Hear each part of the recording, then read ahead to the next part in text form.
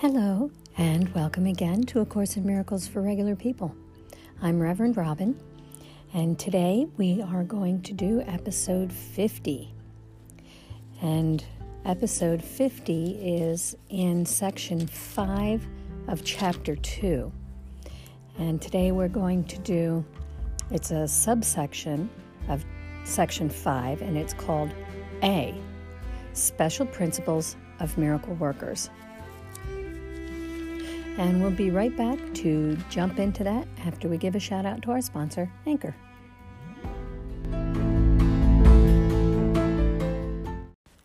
And we're back. Now, just a little note before we actually get started. Today is February 24th of 2021. There is snow on the ground and on the roofs of the houses here in Pennsylvania where I live. And it is a beautiful sunny day. So I am sitting out on my front porch today with my two of my grand dogs, Mercy and Dharma. And I am making this recording outside today. So you may hear some background noise, birds tweeting, traffic going by on the road down the hill. I hear the snow melting. What a beautiful day. All right, so we are picking up in subsection A of section 5, the function of the miracle worker, and that is in chapter 2, the separation and the atonement. Subsection A is entitled Special Principles of Miracle Workers. Number 1, and there are 8 of them.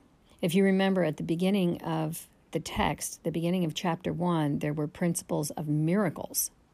And there were 50 of them. This is special principles of miracle workers. So it's talking about we who are miracle workers. And there are 8 of these special principles. So number 1, the miracle abolishes the need for lower order concerns. Since it is an out-of-pattern time interval, the ordinary considerations of time and space do not apply. When you perform a miracle, I will arrange both time and space to adjust to it.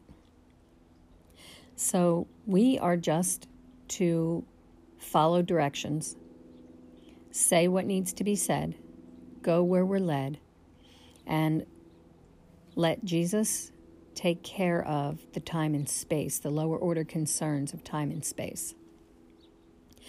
Number 2, a clear distinction between what is created and what is made is essential. All forms of healing rest on this fundamental correction in level perception. So we need to be clear on the difference between creating and making. When we are creating, we are following the example of God, our Father, and we are creating reality. We are making when we are basing our decisions on illusion and error. And so that's the difference between creating and making. Creating creates reality, making makes illusions. Number 3, never confuse right and wrong mindedness. Responding to any form of error with anything except a desire to heal is an expression of this confusion. So when somebody does something that shocks, offends, or injures you, wrong-mindedness would be to respond with retaliation in some form. Right-mindedness would be to respond with a desire to heal the person who did the offense. Number 4, the miracle is always a denial of this error and an affirmation of the truth. Only right-mindedness can correct in a way that has any real effect. So the miracle is always a denial of the error and an affirmation of the truth.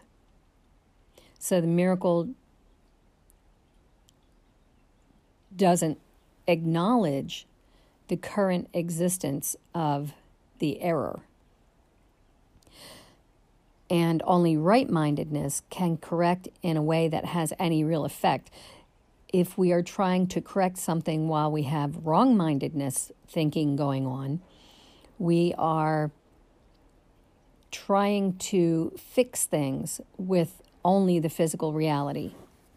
And that never actually works on a permanent level. So continuing, pragmatically, what has no real effect has no real existence. So giving the idea of real existence to something that we see when we're looking with wrong-mindedness has no real effect and therefore no real existence. It doesn't actually exist. Continuing, its effect then is emptiness. Being without substantial content, it lends itself to projection. So when we think we see something that is painful, it's not real. Nothing real can be threatened. Nothing unreal exists. Number 5, the level adjustment power of the miracle induces the right perception for healing. The level adjustment power of the miracle induces right perception for healing. So the miracle adjusts the levels of right-mindedness and wrong-mindedness. And when that adjustment is made, the right-mindedness allows for the perception for the healing, of the healing. Continuing. Until this has occurred, healing cannot be understood. People think that when you're using wrong-minded thinking, you think that illness or injury is only in the body and that it can be fixed with physical things. The truth is that the injury or the illness comes from an error in the mind. Continuing. Forgiveness is an empty gesture unless it entails correction. So if you say, oh, somebody hurt me, I choose to quote unquote forgive and more or less overlook what they did and try to love them anyway. But if there is no correction in the mind, if the error in the mind persists that this person did this to you, there's no, that forgiveness is an empty gesture. It means nothing. But when you get the healing in your mind, that is the correction, and then forgiveness means something. So continuing. Without this, it is essentially judgment rather than healing. So the level adjustment power of the miracle induces right perception for healing, and without that, it is essentially judgment rather than healing. Number 6, miracle-minded forgiveness is only correction. It has no element of judgment at all. The statement, Father, forgive them, for they know not what they do, in no way evaluates what they do. It is an appeal to God to heal their minds. So when Jesus was in physical body, living on earth, and he was hung on the cross, and they were mocking him, and he was beaten and all of that, and Jesus said, Father, forgive them. He wasn't saying, forgive them for what they're doing to me. He was asking God, heal their minds, take away the fear and hostility that is causing them to act this way. Continuing, there is no reference to the outcome of the error. That does not matter. Father, forgive them. They don't know what they do. He's not saying forgive them so that something can happen. He's just saying heal their minds. Number 7, the injunction, be of one mind, is the statement for revelation readiness. If we're of one mind with God, then we can receive revelation, which is the original form of communication from God to us. Continuing. My request, do this in remembrance of me, is the appeal for cooperation from miracle workers. The two statements are not in the same order of reality. Only the latter involves an awareness of time, since to remember is to recall the past in the present. Time is under my direction, but timelessness belongs to God. In time, we exist for and with each other. In timelessness, we coexist with God. Yeah. Number 8. You can do much on behalf of your own healing and that of others. If, in a situation calling for help, you think of it this way: I am here only to be truly helpful. I am here to represent Him who sent me. I do not have to worry about what to say or what to do because He who sent me will direct me. I am content to be wherever He wishes, knowing He goes there with me. I will be healed as I let Him teach me to heal.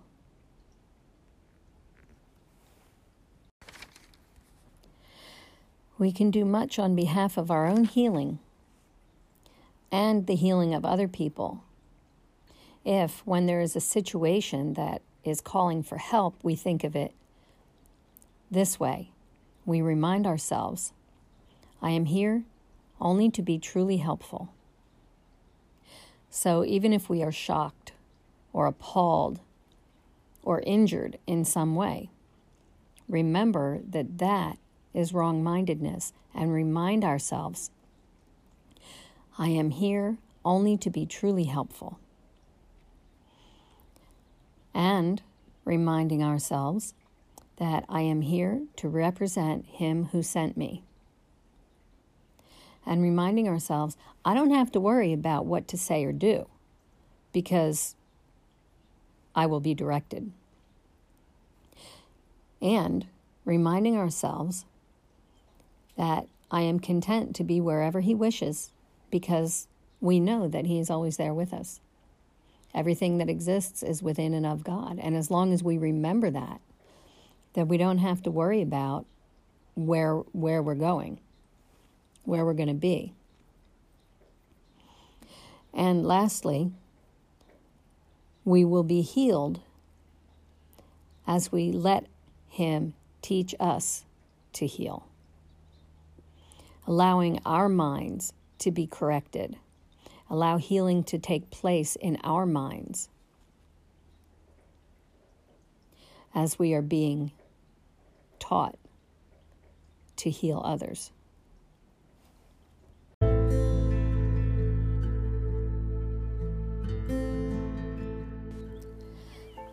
So my takeaway from this episode today is that these 8 principles are principles that we as miracle workers are to live by, to understand, and to know. And principle number 8 is kind of, I think, a summation of the rest of them. And that we will be healed as we let God teach us to heal. So I would encourage you to take some time, get out your book, read these for yourself, meditate on them, and look for ways and times in your life that you can apply them, that you can use them, that you can recognize them in your situations. So today, I wish you a day of learning. Many blessings. Namaste.